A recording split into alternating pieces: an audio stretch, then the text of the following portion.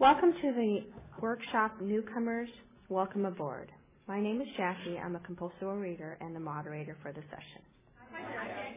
Hi. Before we begin, please turn off your cell phones and pagers. And the timer already? Yeah. This workshop is being taped. All opinions expressed by those who share are their own and not necessarily those of OA as a whole. The format for this session is a reading, 2 speakers, ask it questions, and sharing on the topic. A basket with paper and pencil will be circulated for you to write any questions you may have for the speakers. Please specify whom your question is for if you choose. The reading is from OA Brown Book, pages 5 and 6.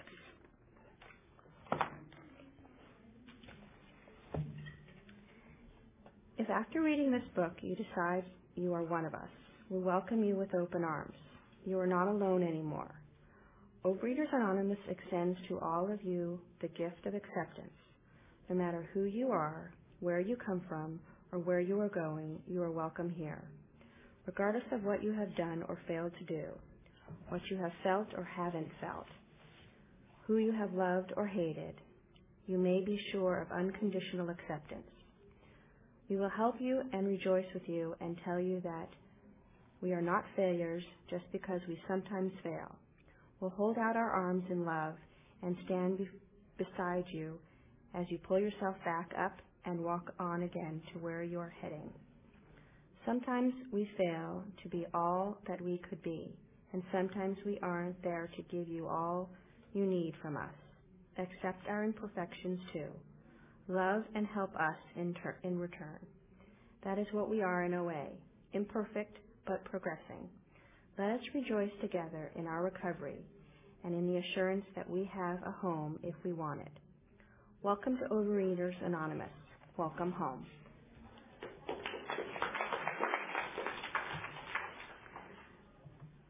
Our first speaker is Deborah R. from Irvine, California, who will speak for 25 minutes.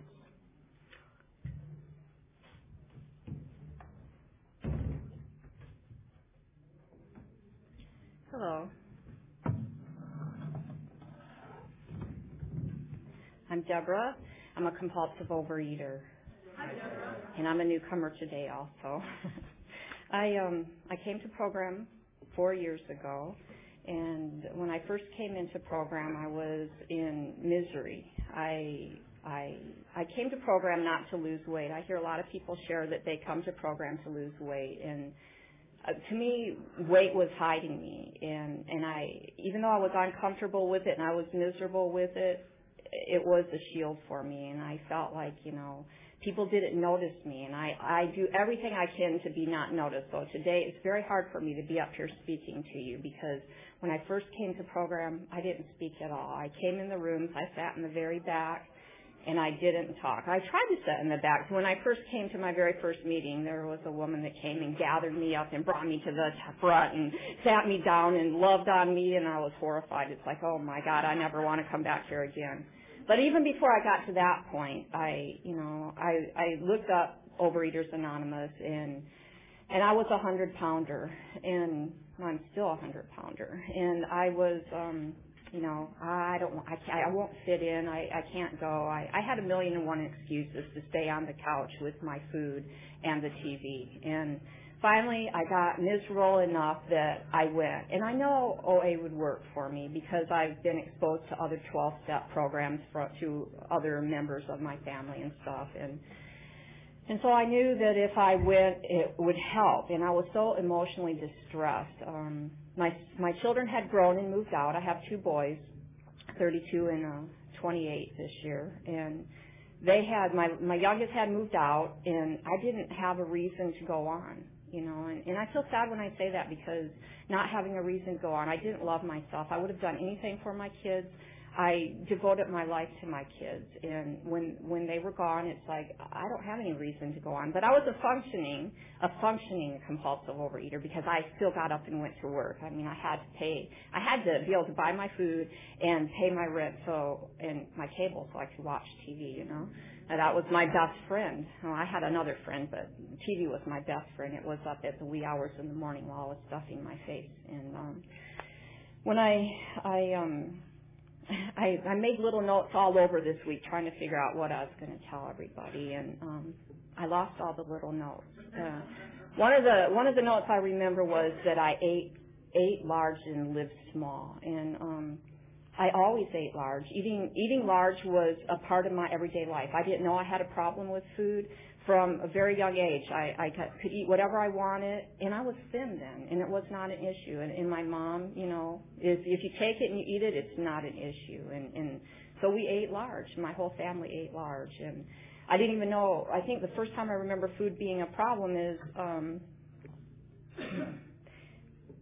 I went on vacation with somebody else's family, and we got up and we ate big cereal bowls of cereal for breakfast, half a box of cereal. My mom used to tease, why even bring it in from the trunk? Just go out and eat it out of the car, because it was the effort to carry it in, and it disappeared instantly.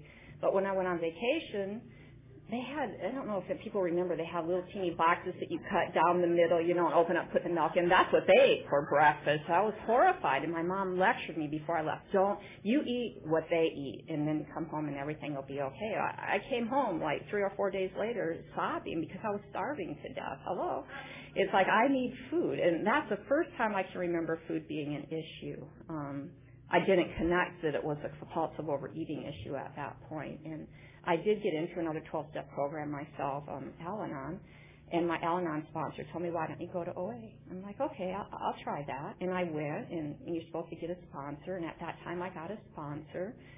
And a sponsor's supposed to be, somebody that has what you want. Well, there's this cute little blonde girl over there. She's petite, blonde, tiny. I asked her to be my sponsor. I wanted what she had. I wanted to be small, petite, tiny, cute.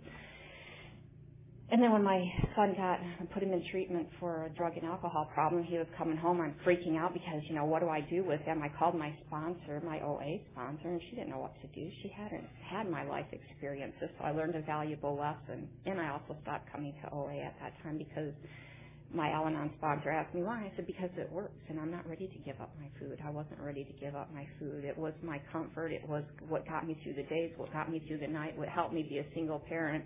It helped me. It was my friend. It was my friend. And my friend ended up turning on me.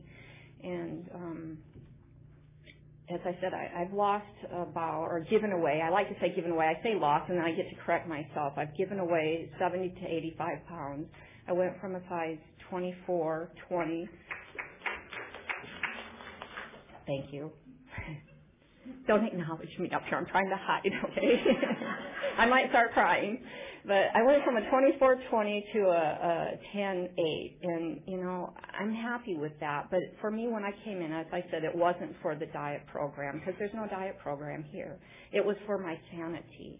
I had gone from being, a vivacious woman, raising 2 kids, going to school, working full time, to laying on the couch doing nothing, being 100 pounds overweight, high blood pressure, high cholesterol, plantar fascia, my feet hurt, my legs hurt, my knees hurt, and I had a miserable attitude on life. And I knew I needed help. And what kind of pushed me was my son, who had moved out 3 months prior, came home. He's like, Mom. And I knew this feeling because I lived around people that had other problems in their life and watched them kill themselves, slow, torturous death. And he came in and he said to me, Mom, what are you doing? You're killing yourself. I feel so bad when I think about that.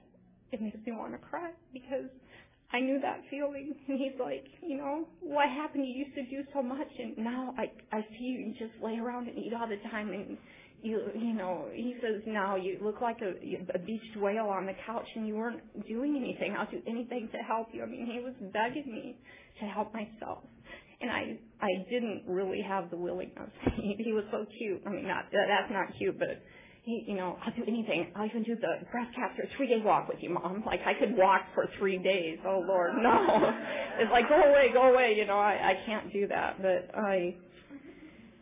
something got down in my brain, and I needed to do something. So I looked up the OA programs, and I picked out meetings that was closest to me. I knew for myself that if I didn't make it convenient, I wouldn't go. In the program, they say go to any length, but in the beginning, any length for me was closest to my house. And And so I found meetings, and it's like, well, I think I probably have 100 pounds to lose. Maybe I'll go there. No, they won't accept me. I won't fit in. I'll be this. I'll be that. And so I went to my first meeting that I wanted to go to for me, and instead of like doing Al-Anon for my kids, isn't that such an Al-Anon thing? I did that for my kids, but I came to OA for me, and as I said, I came for the spiritual and the emotional recovery more than the physical, because with the physical, even, being fat, I didn't think people looked at me. And then when I got to the 100-pounders meeting and I listened to them share, oh, I'm a 100-pounder, and people make fun of me, and,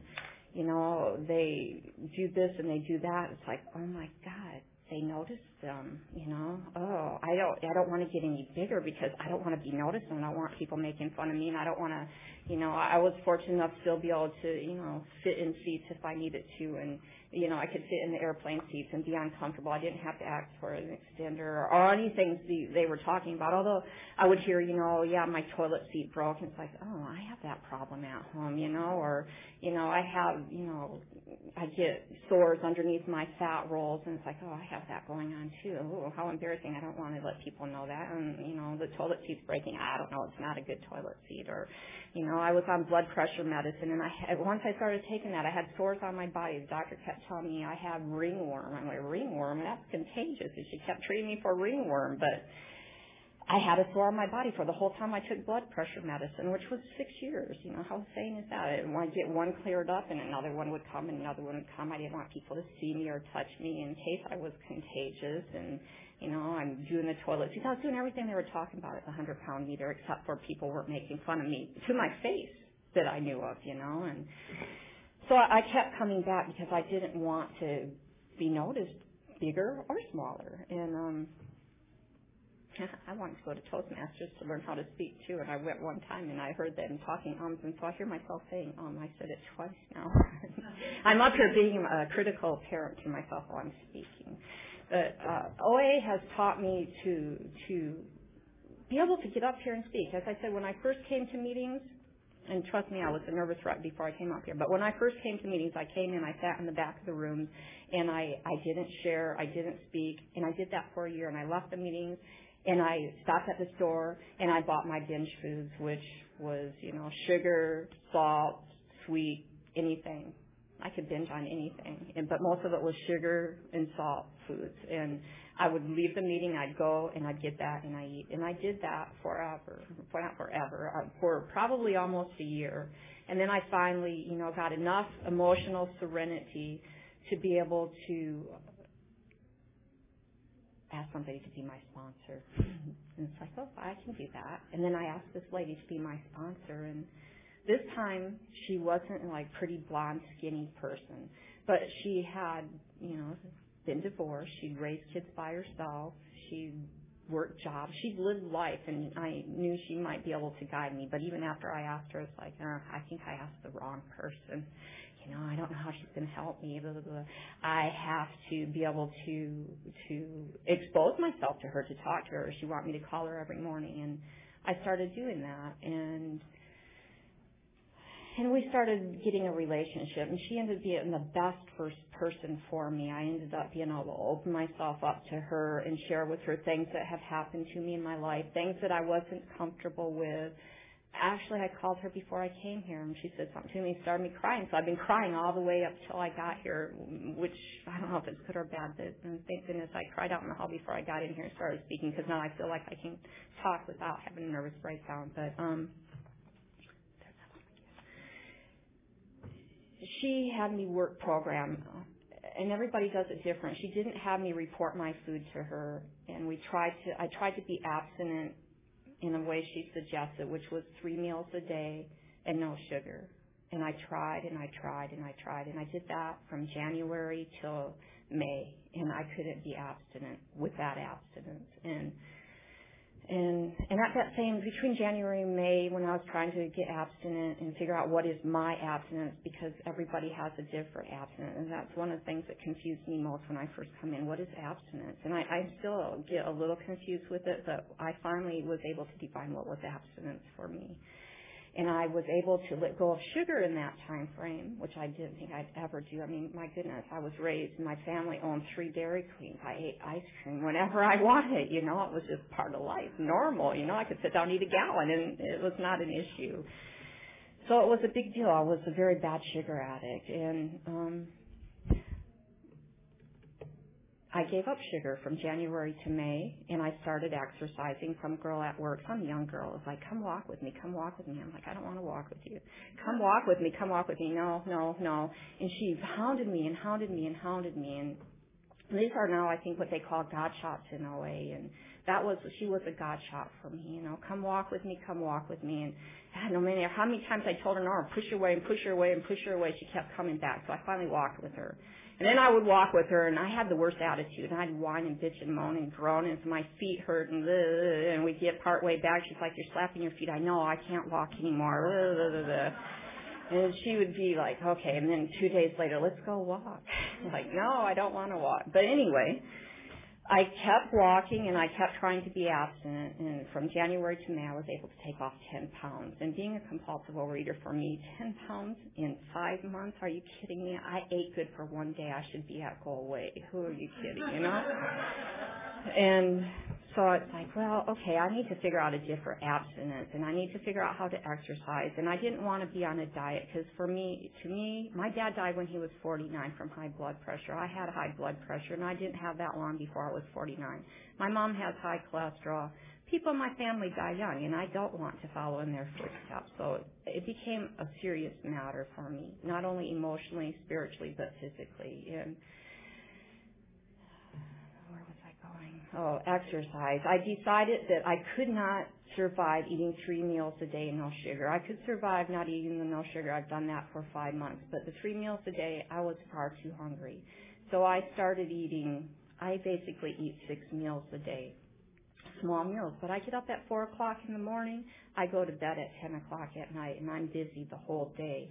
Working out, going to meetings, you know, meeting with friends. I mean, I have a life now, and it's not the TV and the food, the Bermuda Triangle that they call it, you know, the TV, the refrigerator, and the couch. That isn't my life anymore. Now I have a large life, and I get to do things and partake in life, and I'm hungry more than 3 times a day. And for me, it works better to eat. And also because, as I said, I ate large when I was young, I had no idea what a portion is. Restaurants don't serve you, I don't think they serve you real portions. They serve you large portions. And I needed to weigh and measure. And, you know, I felt ashamed of that when I first, you know, I don't like to tell people that, but that's my story. I had to weigh and measure.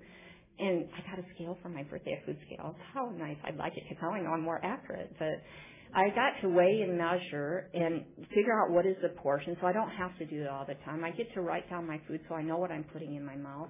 I was able to hire a personal trainer who taught me how to work out. And he came to my house because, again, I didn't want to go into public and have people see me and be at the gym working out. So I was able to get somebody that would come to my house. And I had a treadmill in my house, and he worked on me with the treadmill and the bike. And these are gifts that people have given to me that I use as coat hangers too, but clothes hangers. He showed me how to work out, and he started taking me to the gym, taking me outside, dragging me to more public places, and working with my attitude. Because as I started losing weight, I'm working in program. I'm still going in the break room at work and putting the money into the machine to get my sugar foods or my salt foods or my whatever foods that I want. And my God shots are the money sticking. The food won't drop down no matter how bad I shake the machine. I can't get the food I want. Another God shot was I got in a car accident. Somebody totaled my car, and you know I had just gotten my sponsor and it, you know, it happened on my way to work. I usually was at work at 6 or 7 in the morning, and it's noon, and I'm calling my sponsor, and she's like, "Have you eaten?" I'm like, "Oh no," because I was like a nervous basket case wreck. And she said, "Stop what you're doing. Go get, you know, your meal, eat it, and then carry on with life." But I carried on. I got a new car, and when I got my license plate, I love this part of my story. I got my license plate in the mail, and the plate said 4UOA, you know. How, you know, I'm supposed to be here. To me, it was a miracle, a good God shot. The other thing, I was very ashamed when I came here.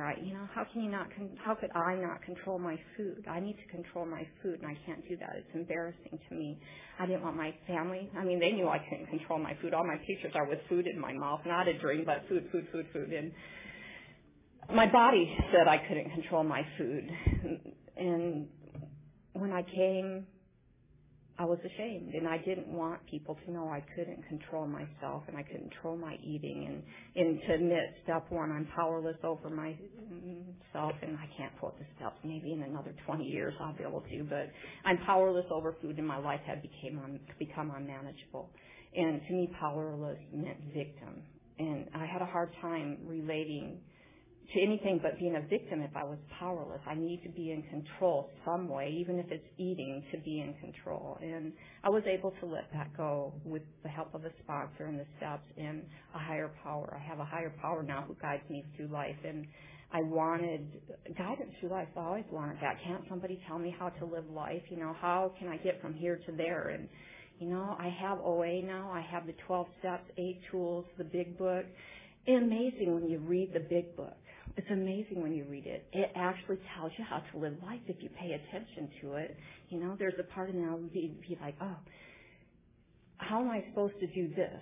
And it tells you what to do upon awakening and what to do upon going to bed at night. And if I do that, then I get to recover a little more. And sometimes I beat myself up because people come into program and they go from step 1 to step 12 in 3 months. Well, I've been here 4 years and I'm still on step 4, so I'm doing a step a year. But you know what? It's okay because I'm recovering and I feel like a miracle to myself. I can get up and I can look in the mirror and say, I like myself on most days. And look, hello, I have a leg today. And it shows. And I can wear a dress today even though I'm not comfortable. And I'm up here speaking to you even though I'm having a nervous breakdown before I got here. I get to step outside my box. I get to live in faith. I get to face everything and recover instead of what somebody else said to me, F everything and run. I've run long enough in my life. Now I get to recover. Since I've been in recovery, I've got to meet wonderful people that ask me to do all these fun things that I really appreciate. I felt so honored when Sandy asked me to come and share with you my story. My first instinct was, oh yeah, I'd like to do that. I feel honored. I felt excited. And then it's like, what did I do? I still have crazy stinking thinking, but with making outreach calls, I get to have people walk me through and help me get up here and do the things I need to do. I have guidance in life now from a higher power who is number one, from friends that I've made, from the 12-step 8 tools, the big book. When I first came in, I'm jumping all over the place. I'm sorry, I'm going before and after, and I know I'm supposed to share what it was like before, how I got here, and I'm kind of doing it in a double way, but that's okay. I got a cat right before I came to OA, and when I came in, I didn't tell people I was coming because, as I said, I was ashamed, and so I got this cat, and quite a bit later, after I'd been coming to program for a while, my mom and a few other people said to me, because I didn't even tell my family where I was going, ever since you got that cat, you're really a lot better and a lot nicer. And I'm like, ooh, okay, it's not the cat, all right? The cat's mean and he bites me. And he's still mean and he still bites me. And guess what? The cat is a compulsive overeater too. Because who feeds him? Me. I feed him. And he's gotten his food cut back also, so we cry together at night. He doesn't make outreach calls, only to me. He loves me unconditionally, though. There's that word again. I am grateful to be here, and I want to keep coming and keep learning, and I want to get to step 5. I actually have done step 5 one other time. I went through step 5, and then I moved to Arizona. I lost my job of 20 years. I was able to take a job in Arizona, moved away from my entire family, friends, my support group. But guess what? OA's over there too. And I used to think when I was here and coming to meetings, why are they clapping? I can't stand all the clapping. I went over there. Guess what? They don't clap over there. I'm like, why aren't they clapping? It's so weird. But I get to accept whatever is put in front of me, and usually with grace and dignity now. And most of the time, I don't have to feel so afraid I'm immobilized. Since I've been in program. I've got to hike Mount Baldy, but yes, before I went on my hike, I made it all the way to Magic Mountain before I realized I was in the wrong direction. But I made it all the way to Baldy, and I got where I needed to be, and somebody there showed me a shortcut so I could meet up with the team I was going to walk with, and I made it to the top. Yeah, I got to take the tram for a little bit, so I had a little cheat of a ride, but, God was with me, and He made it easier for me. And I've got to get my cat who bites me and loves me, and I've got to make friends, and I get to work the steps and have a higher power. And I got to move to Arizona and take a job that, had I been 100 pounds or more overweight, still ill health, I doubt that they would have asked me to even join them over there, And not saying that, good or bad or whatever. I just really don't think I would have been asked, or that I could have went or gone, excuse my English. I get to speak to a group of people and share my hope and strength and experience, and I get to be an athlete. Oh yeah, I get to be an athlete because that trainer, he taught me how to work out, and I do that now with joy. Not total joy. Guess what? Normal people that work out, they don't like it all the time either because I asked them. It's like, oh, so this is normal. I cannot like it every day. But I still get to get up and do it. And guess what? I didn't pick the elite kind of workout. I do race walking, which is kind of like a little weird segment of society. But they're a great group, and I get to compete. I actually am an athlete. I'm registered with the USA Track and Field, and I take gold every time I race. Isn't that wonderful? And would I be racing if I was laying on the couch? Heck no. I always want everything by osmosis. I wanted to get what people had without doing what they did. Now I get to do what people do and get what they have. And I was in the hospital in January. My spinal cord swelled up, and I couldn't walk. On Wednesday I started feeling weird. By Sunday I couldn't breathe and couldn't walk. I was falling down. I couldn't roll over on the couch. I had my son come and help me get up so I could go to bed. They kept me for a week. I walked out of the hospital, which they said was a miracle. They've seen only 4 cases of what I had. 3 of them left in wheelchairs. Most people don't walk again. Hey, guess what? I'm walking today. That's another huge God shot for me. I raced. I missed the first race of the season, and I raced the rest of the races. And because the first races I did, guess what? God was with me because nobody else was in my age category, and I took home gold.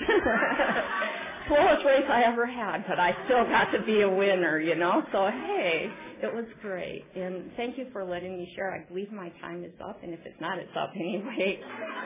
Keep coming back.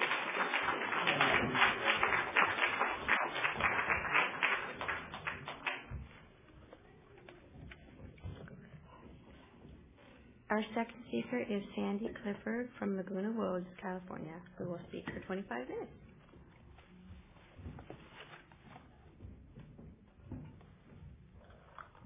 Hi, guys. I'm Sandy, and I'm a grateful compulsive overeater. I'm going to, if you wouldn't mind coming up here, I'm going to pass this picture around.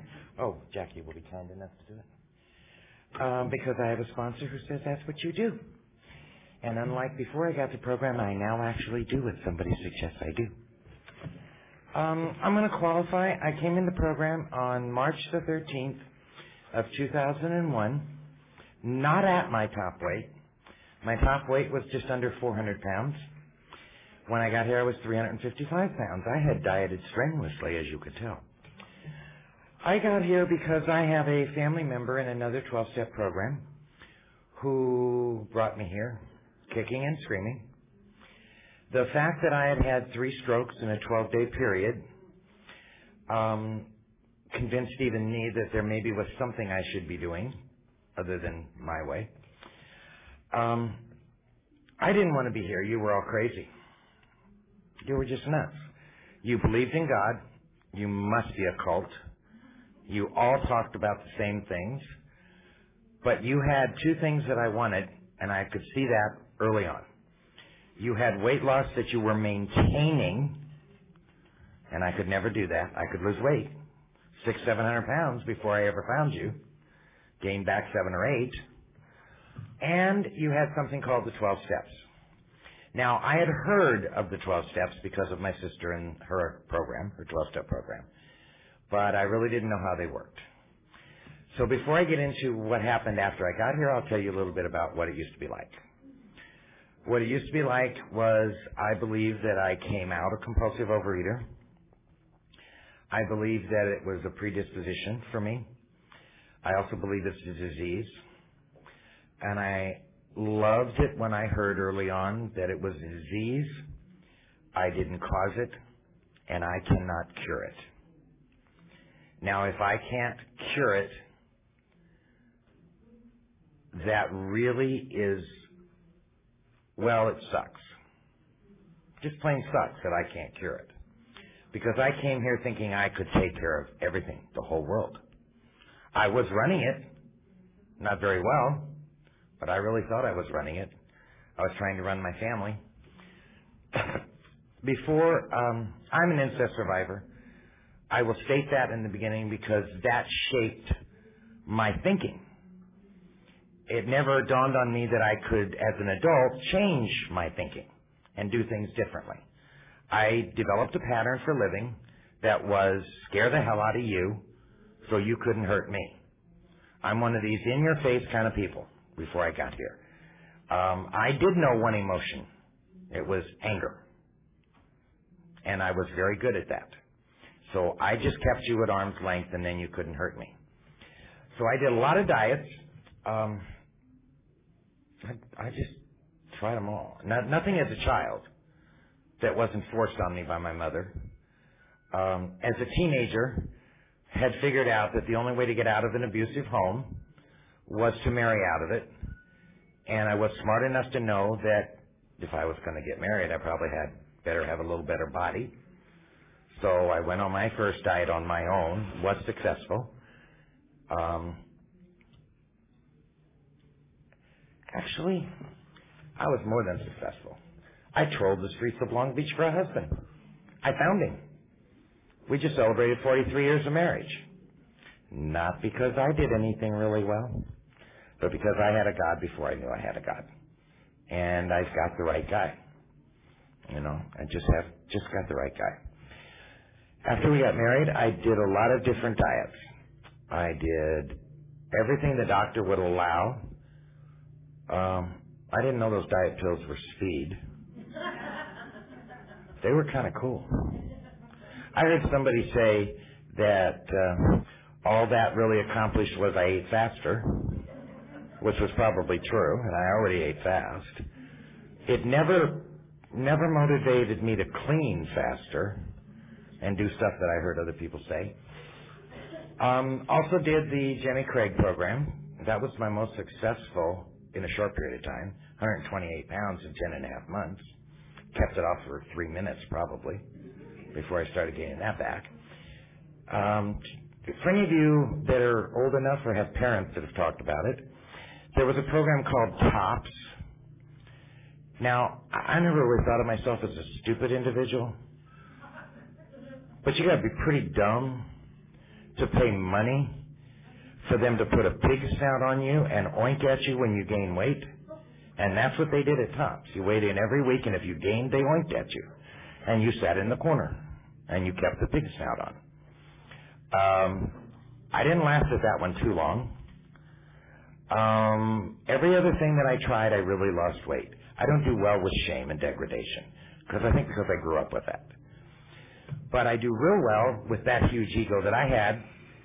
If I was successful, I would just keep being successful because that got me all the right attention. And then I got to a point somewhere along the way where I just didn't really care anymore. I'm just going to live my life. I have a husband, I have 2 children, and I'm way too busy controlling the world to worry about my weight. And that's what I proceeded to do. And sorry for anybody who buys this tape, but when I got here, I was a raving bitch. I was trying to help all of my loved ones. That was what I thought I was doing. Stop them from making the mistakes that were going to hurt them. So I was trying to control them. I have a lot of medical issues. I have what I call non-returnable, non-refundable gifts from my disease. I was 57 years old when I got here. I have sleep apnea, I have high blood pressure, I have high cholesterol, I have ulcerative colitis, I have neuropathy in my left leg. After the 3 strokes, one of which affected my eyesight, and I didn't drive for the first 3.5 months in the program, which is how I really found that there are some lovely people here. They would pick me up and take me to my meetings. 10 days after I was able to drive again, I was broadsided on the freeway. God saw fit to allow me to live through that. After allowing me to live through the strokes, I decided I could have an open mind where this God thing was concerned. And that was the beginning of me allowing myself to believe that acting as if was an okay concept. Because I heard that in here. If you don't have a higher power, or God, if that's what you choose to use, then act as if. And you can use hours until you get one. And early on in program, if anyone in this room, newcomers, if you have a problem with the higher power, truly, the first thing I thought was acting as if sounds like being hypocritical to me. And you tell me you're a program of honesty. How can you say that to me and then tell me to act as if? Well, you know what? I wouldn't get a lot accomplished if I didn't act as if in a lot of areas of my life. Because let's face it, I really don't know everything, even though I thought I did. So I do have to act as if in a lot of areas of my life. And I had to trust, because there were a lot of people in these rooms that had what I wanted. And if I had to find out how they accomplished that, I had to have the open mind. And I had to keep my mouth shut and try not to judge the way they told me they got it. That was very difficult for me, because I was that in-your-face kind of person. I do not have a subtle bone in my body. I have a very expressive face. I am an eye roller. Very good at this. When I did the steps the first time and realized how bad I was in that area, I had to sit in meetings with my hands over my eyes when there would be people there that I did not like. Because I don't get to display those feelings anymore. There's an appropriate way of dealing with things and an inappropriate way. Before there was your way and there was my way. And I chose to do service at this convention in the newcomer area. Because when I went to my very first meeting, there were 6 people in the meeting. 3 of them were writing through the whole meeting. They never looked up. Now, how rude was that? I was there. It was all about me, don't you know? I mean, that's what it's all about when you're a newcomer. And I'm going to be the first one to tell you that, newcomers. You are in this meeting because it is all about you and your recovery. You're not the only one that should feel that way. We are all here today because we have newcomers every single day. If people stop coming to this program will die. I will be a newcomer until the day I die. Every meeting I go to, they pass a meeting list around. You sign in that you're there. And it asks, newcomer, check it or not check it. I write daily. I will do that until the day God takes me home. If I forget how I got here, I am doomed. I will continually repeat the things that got me here. I could not believe it in my first few meetings. They would say, who's got 1 to 5 years? Who's got 5 to 10 years? And I'm sitting there and I'm looking at the people raising their hands. They are skinny. And all I could think is, why are you people still here? You have lost your weight. You seem pretty sane and normal to me. Why do you keep coming back? Well, you know what? If I leave these rooms, I am never going to be sane again. My disease is not going to go away when I get down to a healthy body weight. Now, it's very obvious I'm not at a healthy body weight. But it's also very obvious, my picture's been going around, that I don't look like that picture either. Okay? We believe, I believe, I can't say we, but if you listen to enough people around this convention, you could turn that into a we. I believe that my goal, weight, whatever that is not up to me. I believe that's God's decision. And I believe when that happens, that's God's decision. I believe that how soon that happens is directly proportionate to the maintenance of my spiritual condition and the willingness level I put in on a daily basis. That willingness level also translates to how much work I put into the program. Now, I also know how big my ego was when I walked into these rooms. And if I had lost all of the weight like I did on Jenny Craig in 10.5 months, the door would have hit my ass on the way out. Because my ego was not ready for me to stay. I would have said, just like I felt when I saw those hands go up, I got it. I figured it out. I can do it now. You showed me how. That's not right. If I left today, within 3 months, I'd be halfway back to the weight. I got over 140 pounds that God has seen fit to take away up to this time. I don't know how much He's going to continue to take. That's not my job. That's not my business. I have determined an abstinence that works for me without sending me crazy. And by that I mean without me getting up saying, I can't do this again today.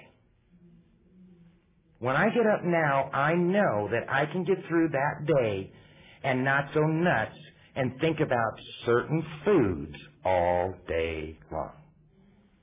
That's what will send me out the door. What I wish for every newcomer who comes in the door is a day free of obsessing over what foods they're going to eat, at what time they're going to eat it, and how much of it they're going to eat.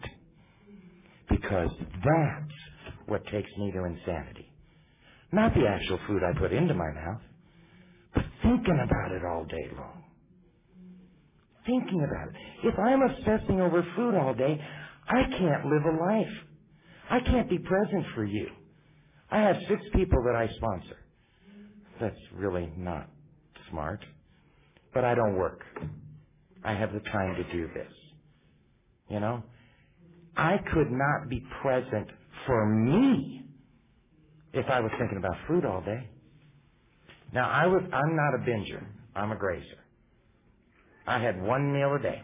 I opened my eyes, it started. I closed them, it ended. That was my meal.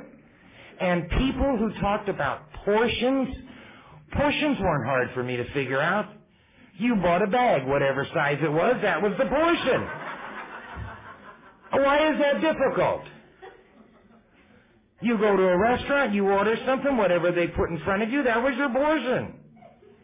But I do agree with the speaker I heard earlier. Somebody who can get as a gift a box of something and make it last longer than an hour, now that's nuts. Now I know I'm a compulsive overeater. I don't have a problem identifying. But nowhere in our literature does it say that if you admit you're a compulsive overeater, you got to like that admission.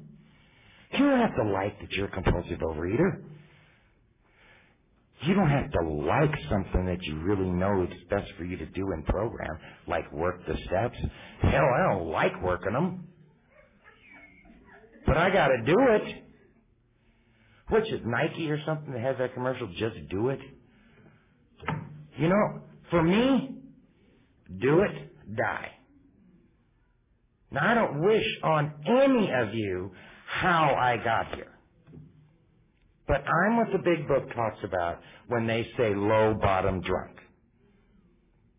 I was 1 foot in the grave. You don't have 3 strokes and stand here 4 years later and you don't see any evidence of those strokes. You don't see them.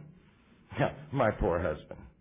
He says, I never heard of anybody who had 3 strokes and not one of those strokes affected your speech.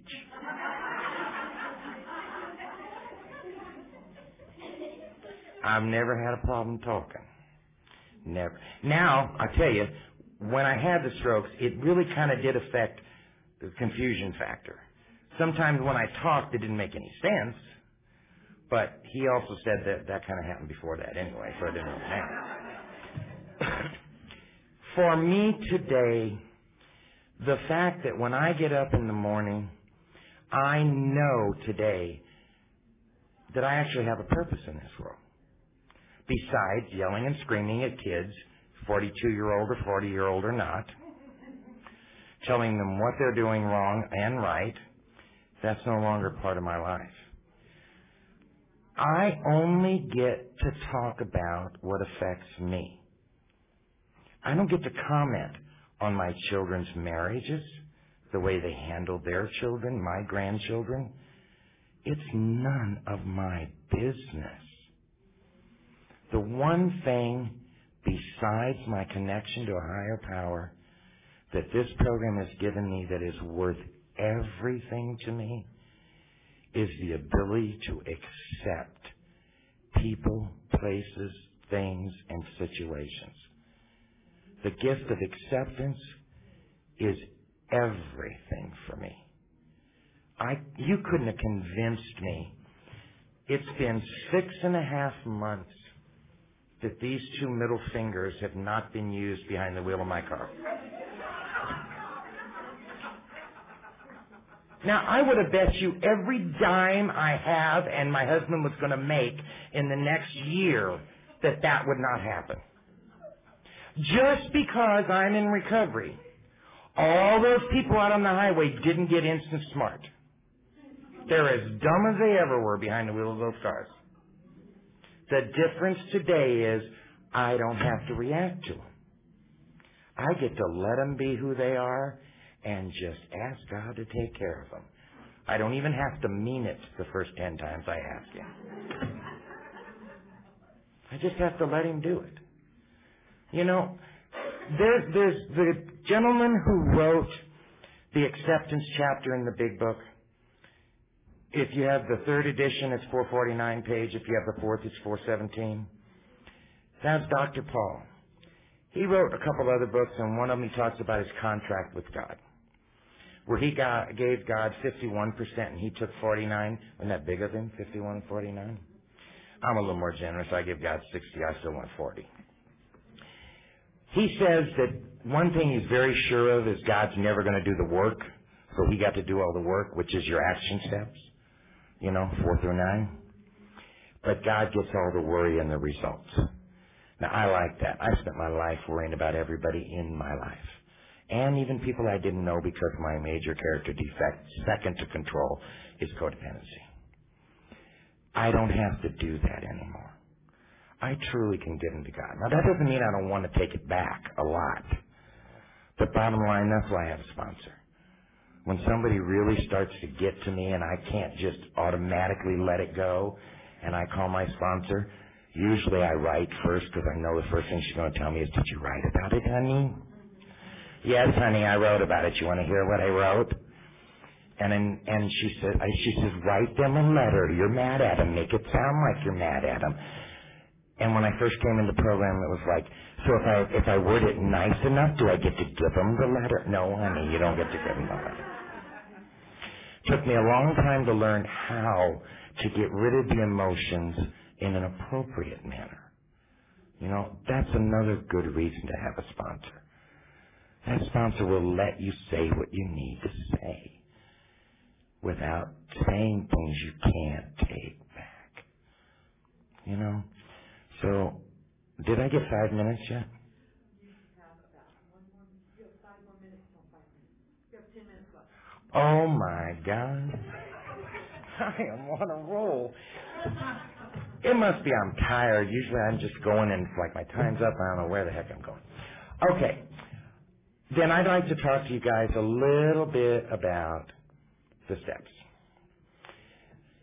I know... I was wrong. If you get 25 minutes, 30? 25. You got 5 minutes. Oh, good. In all honesty, I did mention that one of my little physical things is neuropathy, and down in Orange County where we go, we usually don't have to stand in our meetings, but I think standing is always good because it gives me a chance to see all of your shining faces. but it's a little hard on the leg. The steps. I know as newcomers, you probably don't know a lot about the steps. The reason I want to talk about the steps is because they can be scary to a newcomer. I believe that this program can be the most marvelous fellowship and support system that you will ever find. And before I close, I'm going to talk a little bit about the reading. But I want to say, for me, anything you hear me say is only my opinion. For me, this program is the 12 steps as written in the Big Book. It's also in our OA literature, but everything started with the AA Big Book. The 12 steps show me how to live life God's way and not Sandy's way. Because Sandy's way almost killed Sandy. And I want to do things God's will. My sponsees ask me all the time, how do you know the difference between your will and God's will? For me, that's real simple. If what I choose to do is going to benefit somebody else, it's God's will. If what I choose to do is for my benefit, you bet it's Sandy's will. And if it's not that clear cut, then you better run it by 5, 10, 20 other people. Because my best thinking got me to almost 400 pounds. So I'm not going to let my best thinking make those decisions. Okay? Now, since I'm running short, I want to kind of go over, especially because this is a newcomer. I didn't hear a lot as a newcomer my first few meetings. First of all, I didn't want to be here, and I thought you were nuts, so I wasn't going to hear much you had to say.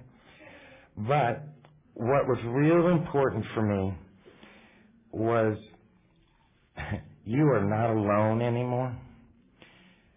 I wanted to believe that. I thought it was kind of hokey. You'll find out if you ever talk to me one-on-one, what you see is what you get.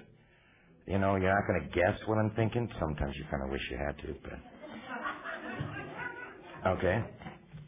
And it says, we will help you and rejoice with you and tell you that we are not failures because we sometimes fail. I was very much into perfection, and I tried to do it perfectly, so therefore you had to do it perfectly, all of you who were around me. Perfection is not part of my life today. Therefore, perfection is not part of my food plan. Perfection is not part of my abstinence. Because if that is part of my daily living, I'm going to bolt when I fail at perfection. I am going to do nothing perfectly again except return to OA meetings.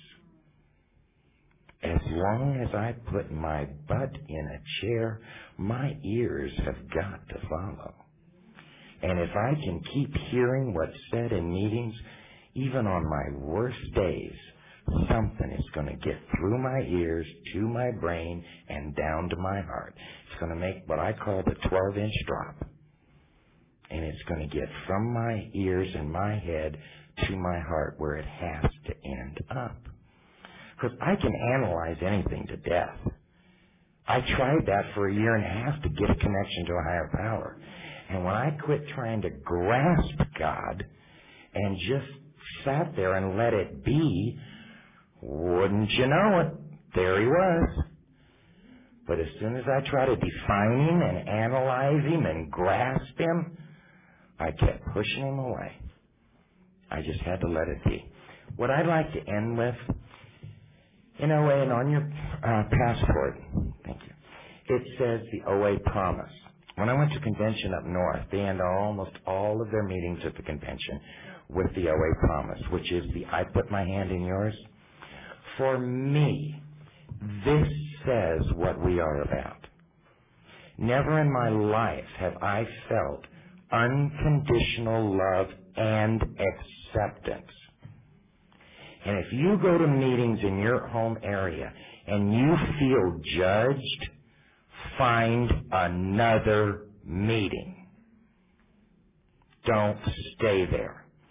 This program is about unconditional acceptance. And we are there to give it to you. Find the meetings where we are. I put my hand in yours, and together we can do what we could never do alone. No longer is there a sense of hopelessness. No longer must we each depend upon our own unsteady willpower. We are all together now, reaching out our hands for power and strength greater than ours. And as we join hands, we find love and understanding beyond our wildest dreams. And in these rooms, we mean it. We are not paying lip service to you. Thank you.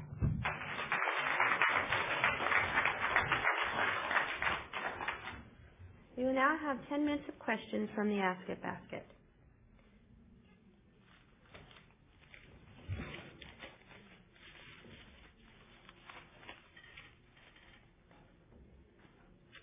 This is for Sandy. Do you ever get cravings, and if you do, what do you do to overcome them? Thank you. I'm still standing. I'm very grateful for you. Yeah, I haven't met a box of beef chocolate that I couldn't say that I would want. I go back in my head to what it was like, and then I get on the phone immediately. I have to say that in the last 6 months, thank you God, the obsession has been removed. But in 3.5 years before that, there wasn't a day the obsession was gone. The tools of this program are what are going to save me on a daily basis. And if I forget to use the tools and give in to the obsession, I am at that death door. I've heard it said many times that I don't know if I have another recovery in me. I don't think that's too strong a term when you get to where I was. So for me, it's the telephone, it's email, it's the literature. It's just, if I could, I'd hit my knees, but I couldn't get up.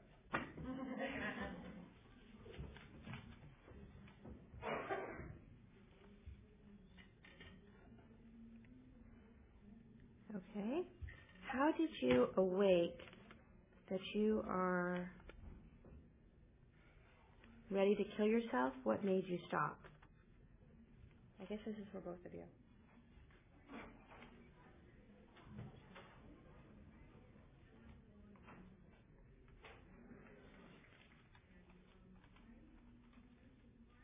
I don't have an answer for that. I never got to that.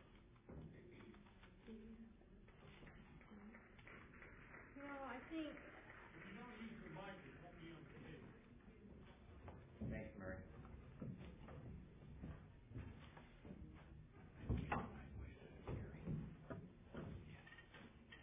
I think there was only a couple times in my life that I wanted to kill myself. One time was when I was 16 and pregnant and didn't want to tell anybody. And in OA,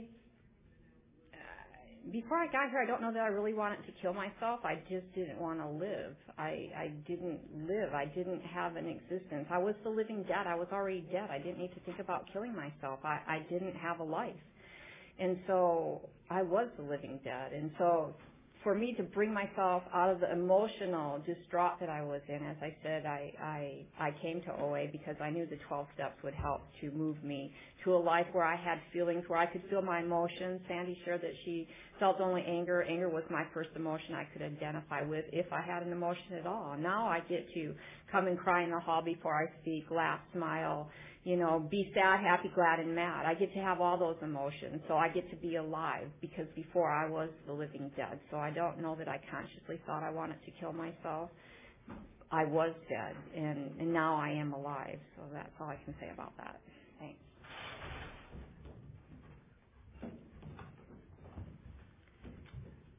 How did you find a sponsor who was a good fit? The first person I asked to be my sponsor agreed, told me when to call, I called 5 times. She never called me back. It's for either one.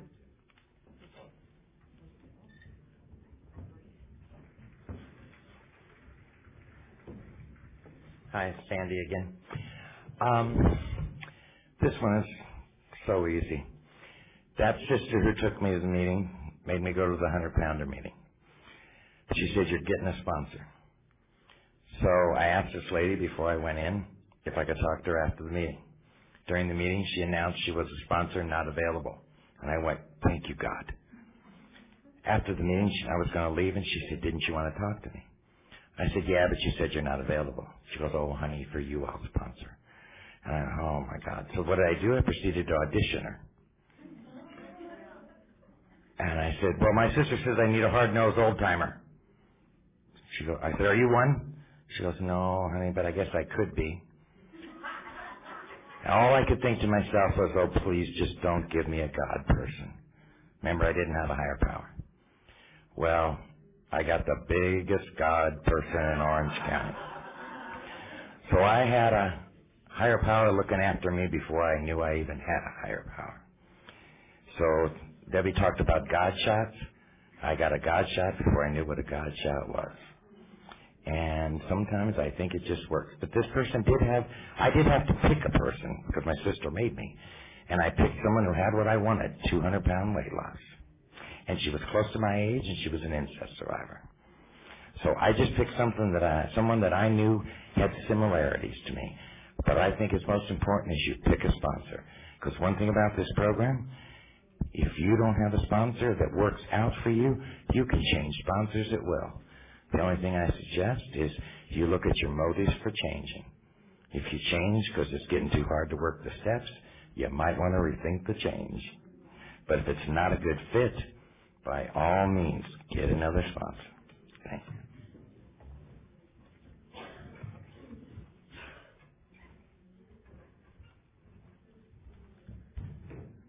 This is for both people. What are the most important 3 things to do?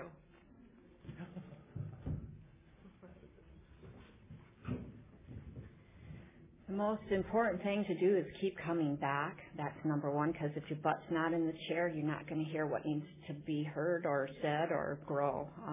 The second thing I think would be to get a sponsor, because without checking in with a sponsor on a daily basis, I can wander away and think everything I'm doing is just right. And she doesn't even really tell me what to do, just is somebody to check in with. And myself, I've had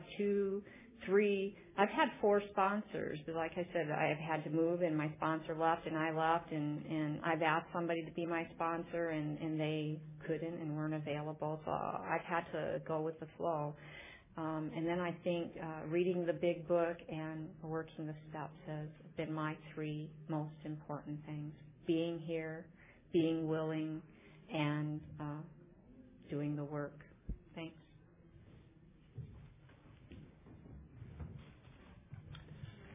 Okay, I agree with Debbie right off the bat. This is a we program, and it starts with guidance through the steps. So sponsors first, and the steps are the program. Once you get the sponsor, let the sponsor help you to give you an idea of how to get started and build up a base of people. We like to call it a God Squad, which are people that you will see people in meetings, and you'll learn right away who you're comfortable being around. Someone who will share something that you can identify with. Get phone numbers from your meetings. Pick up meeting lists. And this telephone is a major tool. Because when you start having the cravings and the feelings and you want to go to the food, the last thing you want to do is to have somebody tell you not go to the food. But the first thing you want for your recovery is support. And you'll be able to call those people. You'll be able to pick up that 2,000-pound phone and make that call. Thanks.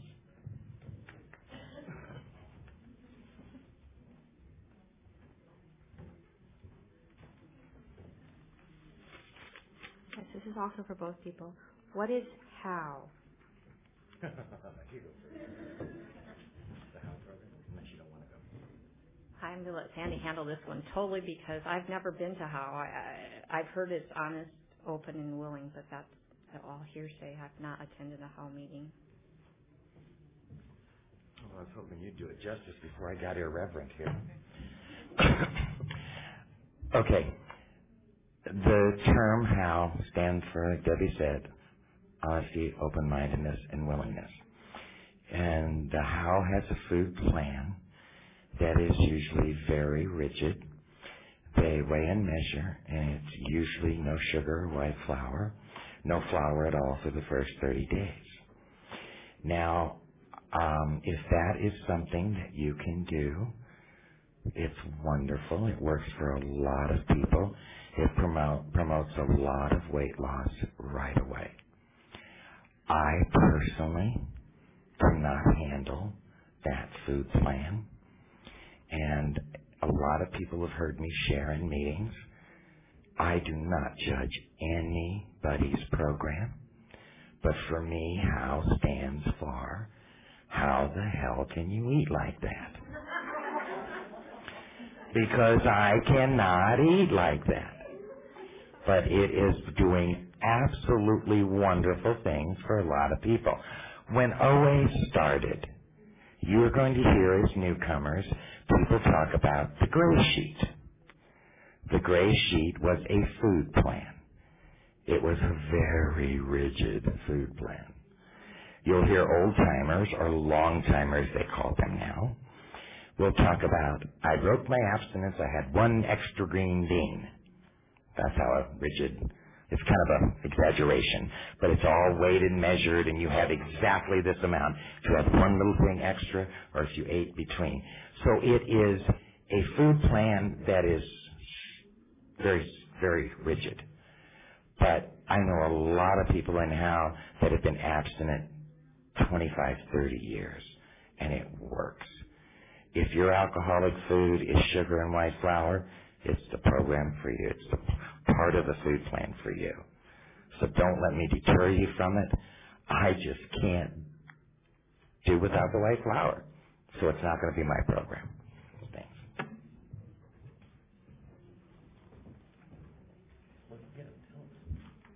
I was looking at the passport in the next meeting that's in this very room is OA How. So if whoever asked that question could stay and maybe get more information about it.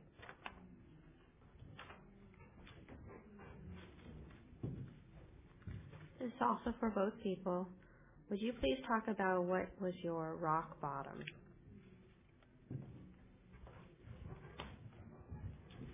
Hi, I'm Debbie, compulsive overeater. My rock bottom was laying on my couch watching TV and going to the refrigerator, not doing any outside activities at all, being emotionally, physically, and spiritually distressed, not being able to go outside my doors at all, not having any serenity during calamity, not, being on blood pressure, cholesterol, having all my physical health gone, and I neglected to tell you my story. I am no longer high blood pressure, no longer bad cholesterol, no longer have knee, feet, whatever problem. So that was my bottom. Thanks for then, hopefully for today. That's good. Sandy, compulsive overeater. My bottom was obviously the strokes. I spent 6 days in the hospital after the third stroke, not remembering standing at the side of the bed, knowing that I wanted to sit down and not knowing how to do it. And even though I didn't want to give up the food, I knew something had to change. So it was very clear cut for me. It was live, die. Thanks.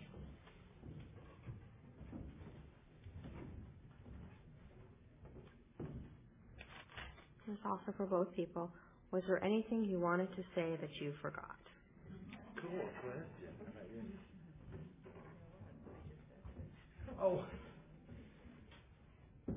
Yes, there was. I wanted to thank you for not running out of the room when I shared today. I appreciate that. And I did say that, I've neglected. I said where I was with my health, and I just shared that, I did get off the blood pressure medicine. I didn't get on the cholesterol medicine because I refused to take it. I hate taking medicine. It gave me leg cramps, and I gave it to somebody else. So I turned 49 a month ago, and I'm alive, Hey, my dad died when he was 49, so I'm grateful for that. I have my health. I have something to work for, and I have serenity, and I'm alive. I have feelings and emotions. I get to cry before I come here. I get to laugh before I come here. I get to breathe now that I'm done.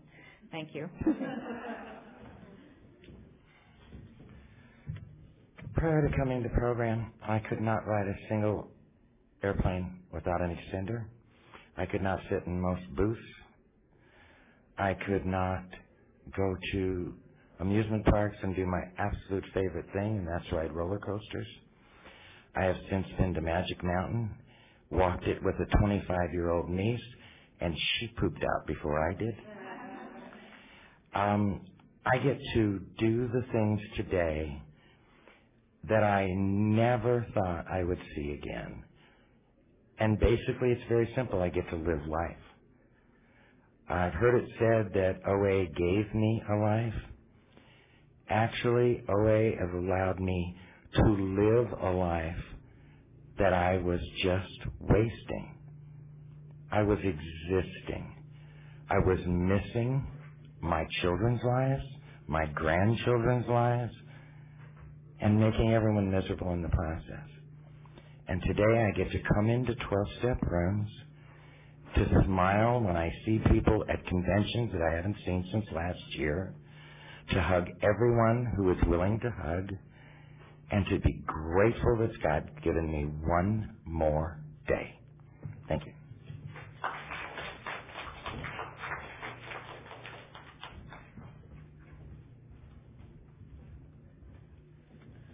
We will now have open sharing. We will have time for 3 shares. If you have already shared at another workshop, please give others a chance.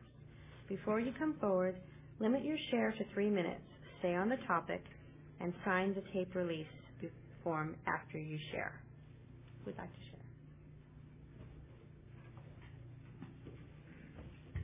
Hi, my name is Linda, and I'm a grateful compulsive overeater. And I've got 79 days of abstinence from day one. I came in at 265 pounds. I've lost 20 pounds.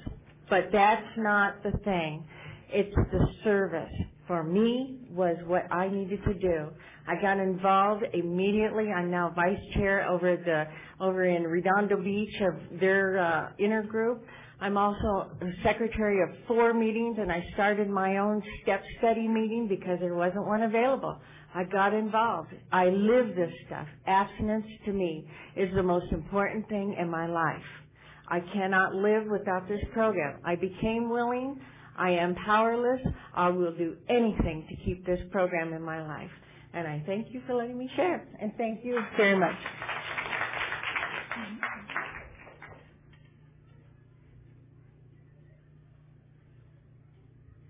Keep that tape rolling, huh? Woo-hoo.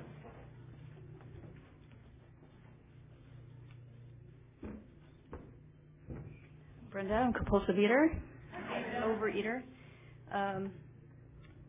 I'm really intimidated by podiums and microphones. I've never spoken on a microphone before, and I'm just scared up here, shaking. I've been shaking since my sponsor suggested I share in here. She said it'd be a good time to share, so I trust her. She hasn't steered me wrong yet. I've been in the program now for 5 days. I have 5 days of abstinence.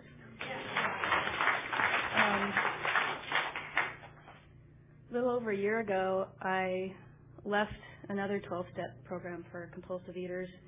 After being in there for about 6 months or so, I figured I had it wired. They taught me what to do. I knew what to do, and I had a lot of physical recovery. And so I decided, well, I know what to do. I'm going to do it, and I left. Well, Well, over a year later, I'm halfway back to my top weight, and I can't do it by myself. And so I have my humility, and I'm back here humbly, and I'm very grateful for being here, that this meeting is here, that this convention is here, and I'm glad that you're all here too. Thanks for letting me share.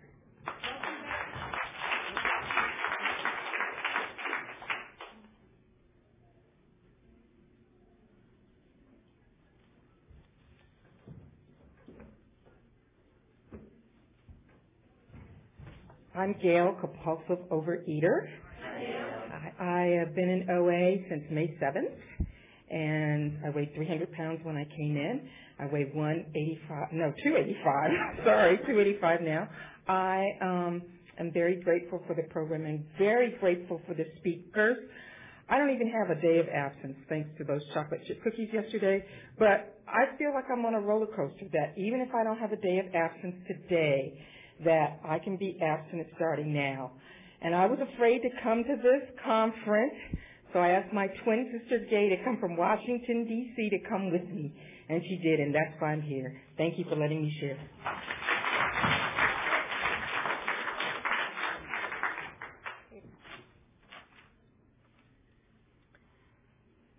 It's now time to close this workshop. Please join me in a moment of silence, followed by the Serenity Prayer.